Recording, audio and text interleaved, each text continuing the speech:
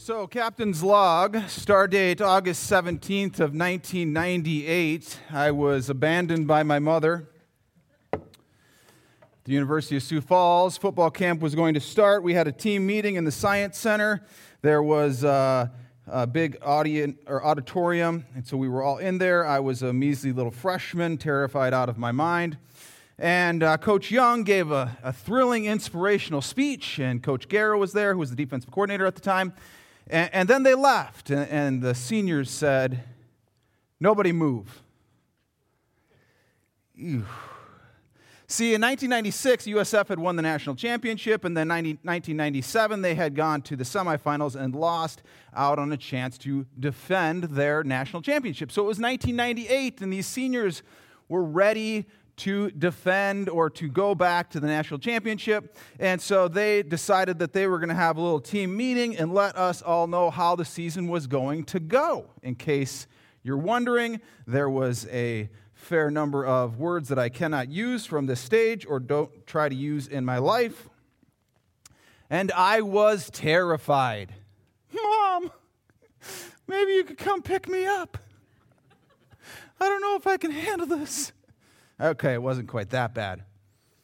But it was a powerful team meeting. In fact, a few weeks ago, I was talking to a friend of mine who was a freshman as well, and he said, "Do you remember that meeting?" And I said, "Like it was yesterday," and we were all terrified. I mean, when you've got guys like Jason Grenovich and Monty Love, these men, we're little boys, and these men are yelling at us, and we haven't even done anything yet. Little team meeting. So we interrupt this Tapas segment for a SAP update. You realize there is a SAP update that you can call in and get a SAP update for Crow Wing County and Aiken County. You can call in for all these different counties, and they give you an update on the percentage of sap that's been gathered in the woods and the concentration level of the sap.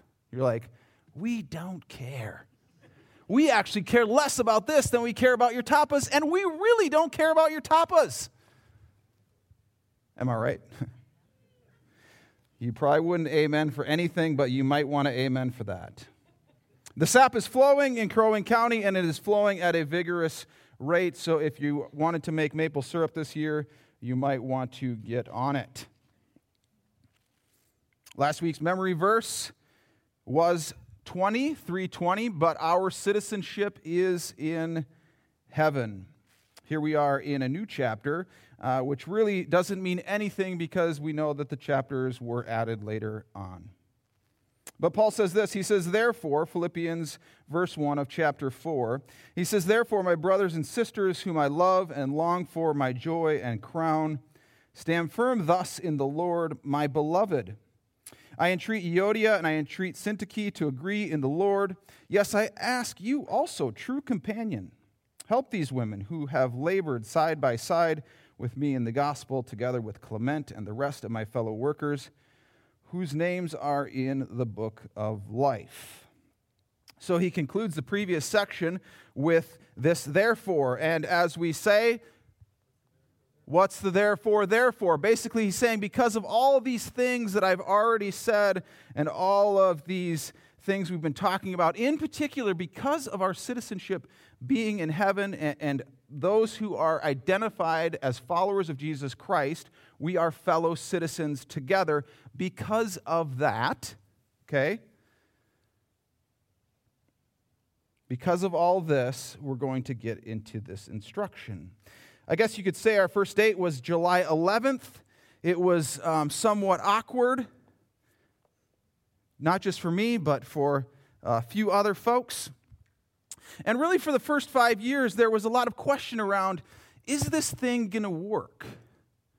And really not for me, because I knew very quickly that I was smitten and that this was going to hopefully be, well, as the song goes, a love that would last a lifetime. See, for the first 5 years, a lot of people would say, well, Eric, what's next? What's next?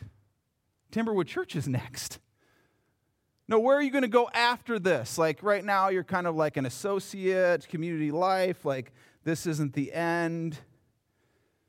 No, this is it. This is where God has called me to be, and this is the place that has my heart. Oh, do you think I was talking about Nikki?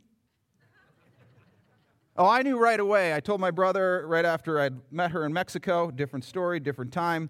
I said, that's the woman I'm going to marry. And I was only 17. Paul says here, he says, therefore, my brothers and sisters, whom I love and long for, my joy and crown.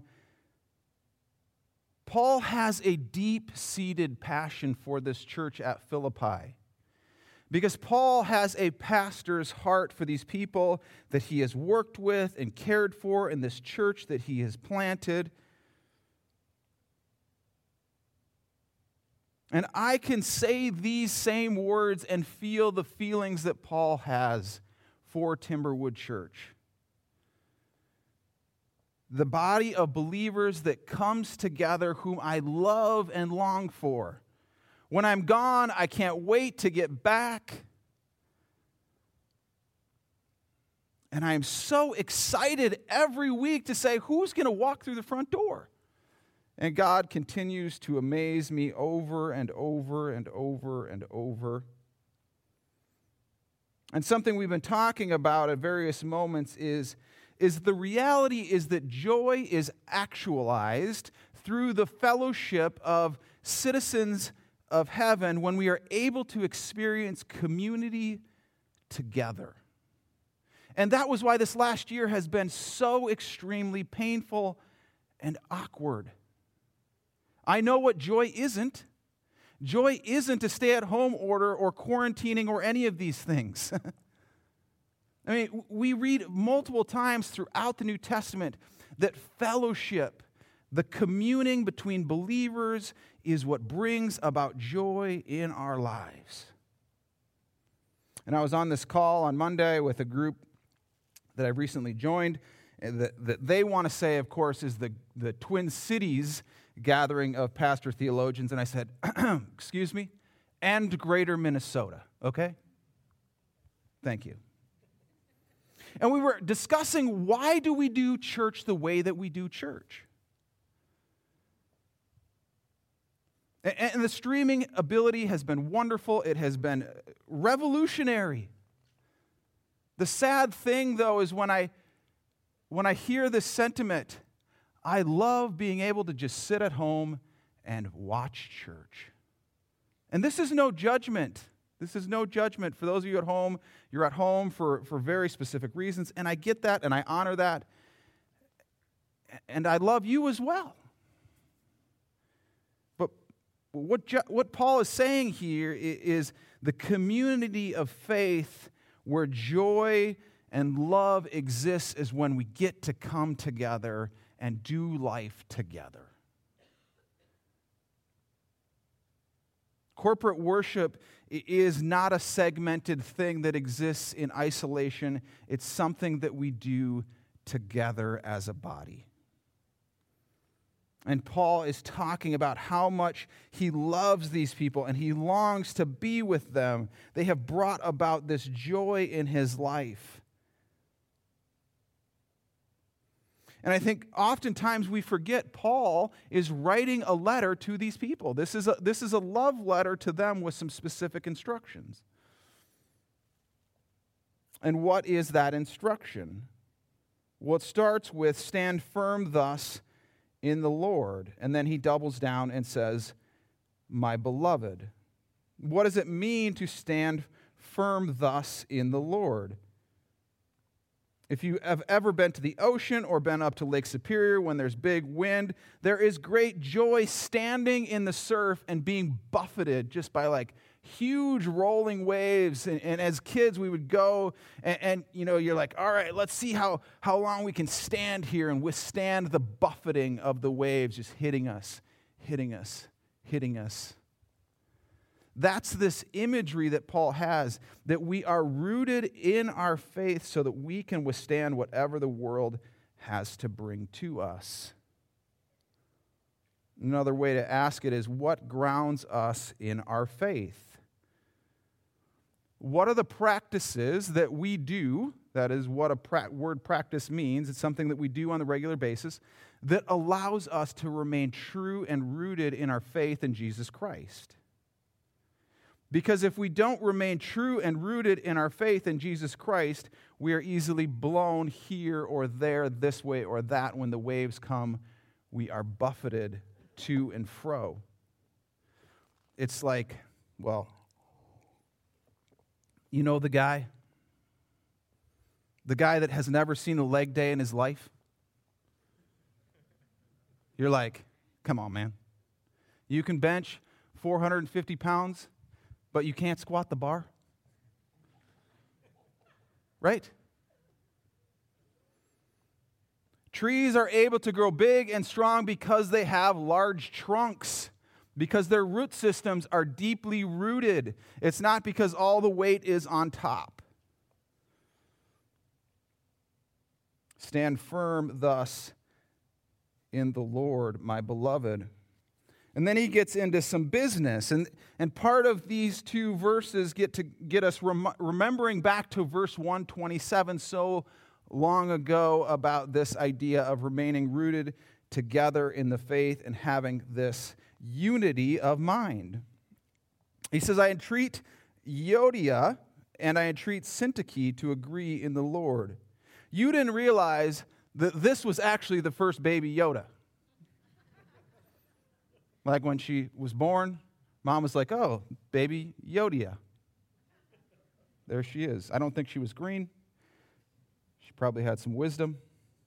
It's interesting because Paul doesn't like to air other people's business. He doesn't like to name names, and he takes a very key moment in this letter to the Philippians to address a public disagreement that has taken place between two key leaders in the church, and he calls them out on it. Because as we've been talking about through the book of Philippians, the importance of agreement, the importance of unity of mind between those who are followers of Jesus Christ. And when there's a division, a disagreement between people within the body, it becomes fertile soil for Satan to do what Satan does, and to drive a wedge, and to create camps. Well, I'm on Syntyche's side. Well, I'm on Euodia's side. Oh, well, yeah, because you do this, that, and the other thing. And we create these divisions, and Satan is very excited about this. Now, one thing that we can miss on this is how Paul is mentioning two prominent leaders in the church at the time. He says,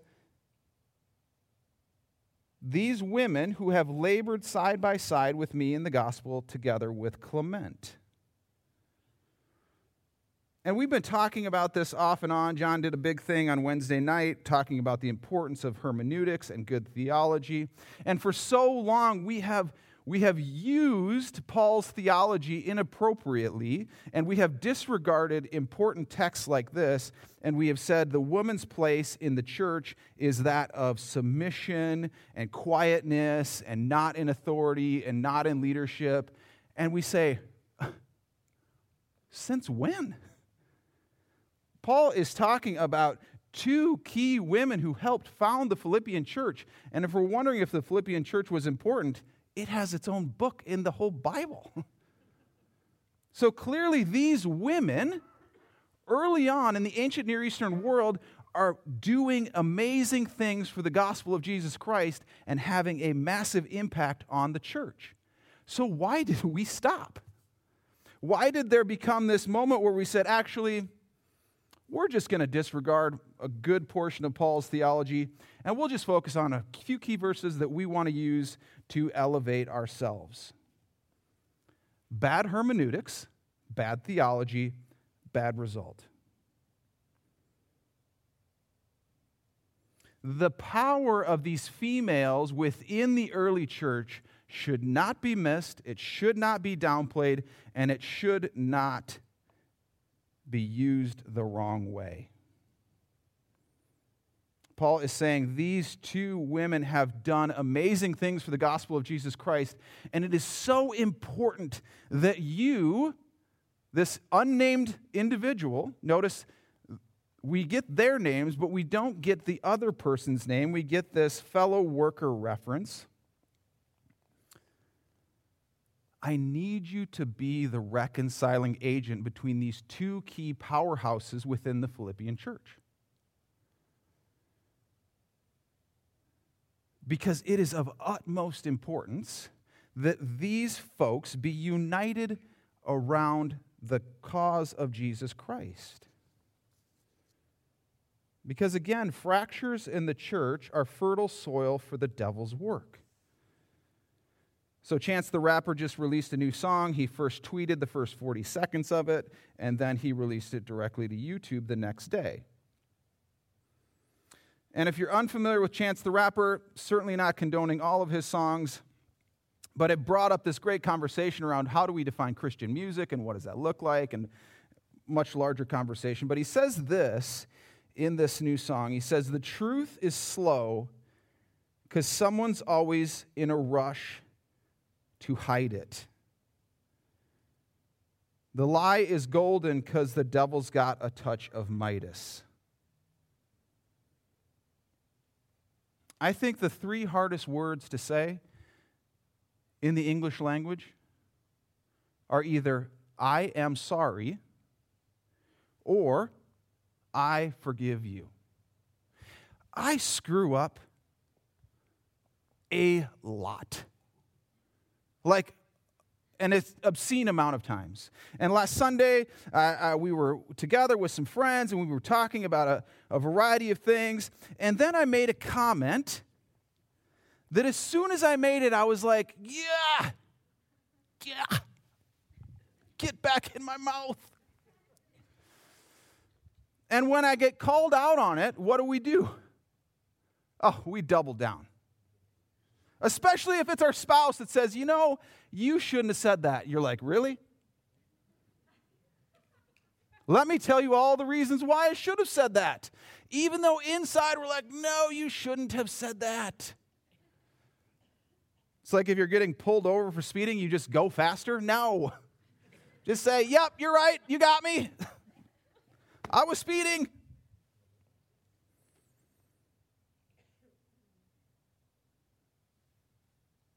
And there was no grounds for anything for me to be in the right. Harriet Lerner, she is not a follower of Jesus, I'm fairly certain, but she is an expert on this idea of apologizing. And it's interesting because she says, an apology is not a bargaining chip. An apology is not the end of the conversation. It is the way forward in the relationship. And then she says in this book of hers, perhaps the number one risk factor for being a non-apologizer is being born male. Oh, whoa! Just as the number one risk factor for being an over-apologizer is being born female. Research suggests that more men than women just won't go there when it comes to apologizing, a finding that holds true across most cultures. Why won't you apologize? It's interesting when you read a book that you don't completely agree with, it's okay. You're not going to burn up. Your hands aren't going to start on fire. Your faith in Christ is not going to be swayed. That's why we stand firm in our faith. Apologizing is one of the hardest things, if not the hardest thing to do. And so often we apologize with a non-apology or a corrosive clarifier. We say, I'm sorry you feel that way. That's not an apology. I'm sorry that I did that, but not an apology. Well, what if I'm not at fault? Really? And she goes on to say, what if you're 5% at fault? You're still at fault. So apologize for the 5% that you're at fault. And you start to create this opportunity for reconciliation. And Miroslav Volf is this leading thinker from Yale who is a devoted follower of Jesus Christ. And he wrote this book, Exclusion and Embrace, that has revolutionized how I view forgiveness. And it's something that, I spent 6 weeks talking about this, so how do we do it in 6 minutes? We don't. But he talks about this image in the apology and the forgiveness where we create space for the other person to come in and to reconcile. And here, Paul sees two individuals within the church whose disagreement with one another is affecting the larger body of the church. And it is of utmost importance that they unify around the cause of Jesus Christ and the essentials of the gospel. And they put aside their personal frustrations. They put aside the non-essential things that they've made essential. And we live in a world that has conditioned us into these terrible positions. I don't apologize because that'll make me seem weak, or that'll give the other person an opportunity to do the same thing to me again, or just go down the list. And yes, there are so many exceptions in this realm of apology and forgiveness and reconciliation. And then the verse that just continues to resonate in my mind when Jesus says, "You be forgiven to the level at which you forgive one another." Oh, my word.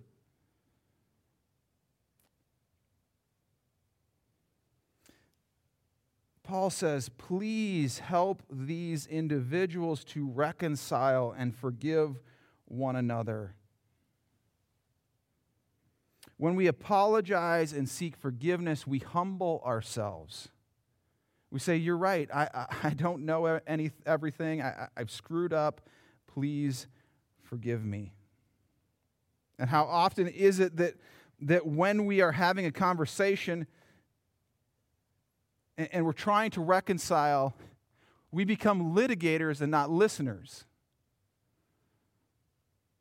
Brené Brown talks about this. When we're listening to what somebody's saying, we're not listening, we're preparing our defense. And we've been talking throughout the book of Philippians, if we are to humble ourselves as Jesus Christ humbled himself to the point of death, even death on a cross, when we get into these relationships where there is a fraction or a division like there's going on in the Philippian church, we say, you know what? I'm wrong. I'm sorry. Please forgive me. How can I make it up to you? Let's reconcile. Peter was talking about it again in 1 Peter 5 on Wednesday night, the importance of being humble. And why is it again so important? Because these individuals, Paul says, their names are in the book of life. When we are followers of Jesus Christ, when we have said yes to the invitation of Jesus Christ for forgiveness and salvation and relationship and all these things, our name gets written in the book of life. And when our name is in the book of life with other individuals whose names are in the book of life, we are to be united around that truth of the gospel of Jesus Christ. And we are to let everything else fall by the wayside. We are to say, Holy Spirit, I may be wrong here, I probably am wrong, but help me build the unity of the church because that is the most important thing. And I so easily get sidetracked into these arguments and divisions and all these things that are not helpful to the body of Christ.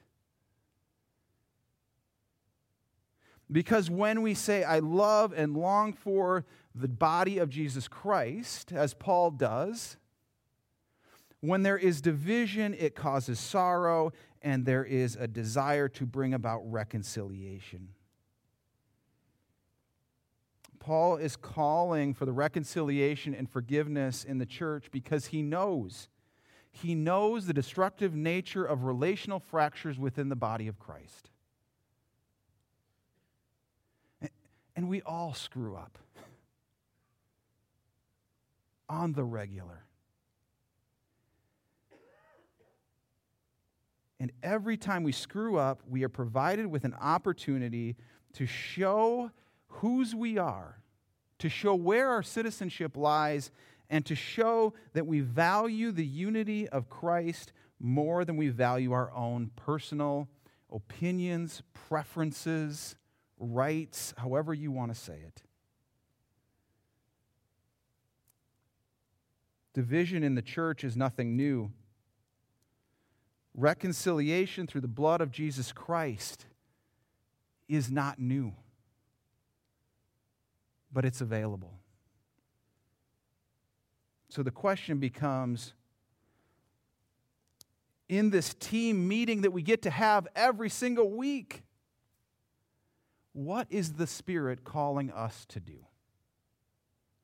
What is the Spirit calling us to do in the sense of unity around the essentials of the gospel of Jesus Christ? And I entreat us to be unified around that. Let's pray.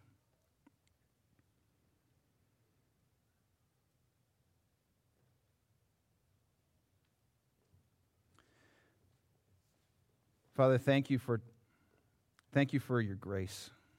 Thank you for your word. Thank you for images of your church that show us that this is not a gathering of perfect people.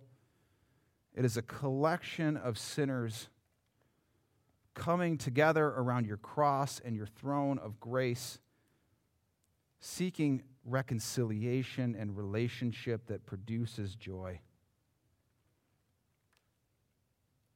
Jesus, we know that you are grieved by divisions in your body. And we know that we contribute to that.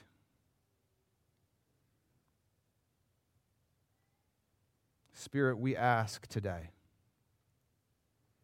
that you would search our hearts and our minds and our relationships, that you would do the painful work of showing us the areas where we need to go and utter those words, I am sorry. Spirit, be the healing balm of reconciliation. Allow us to see other people as you see them. Allow us to be united as your church. In Jesus' name.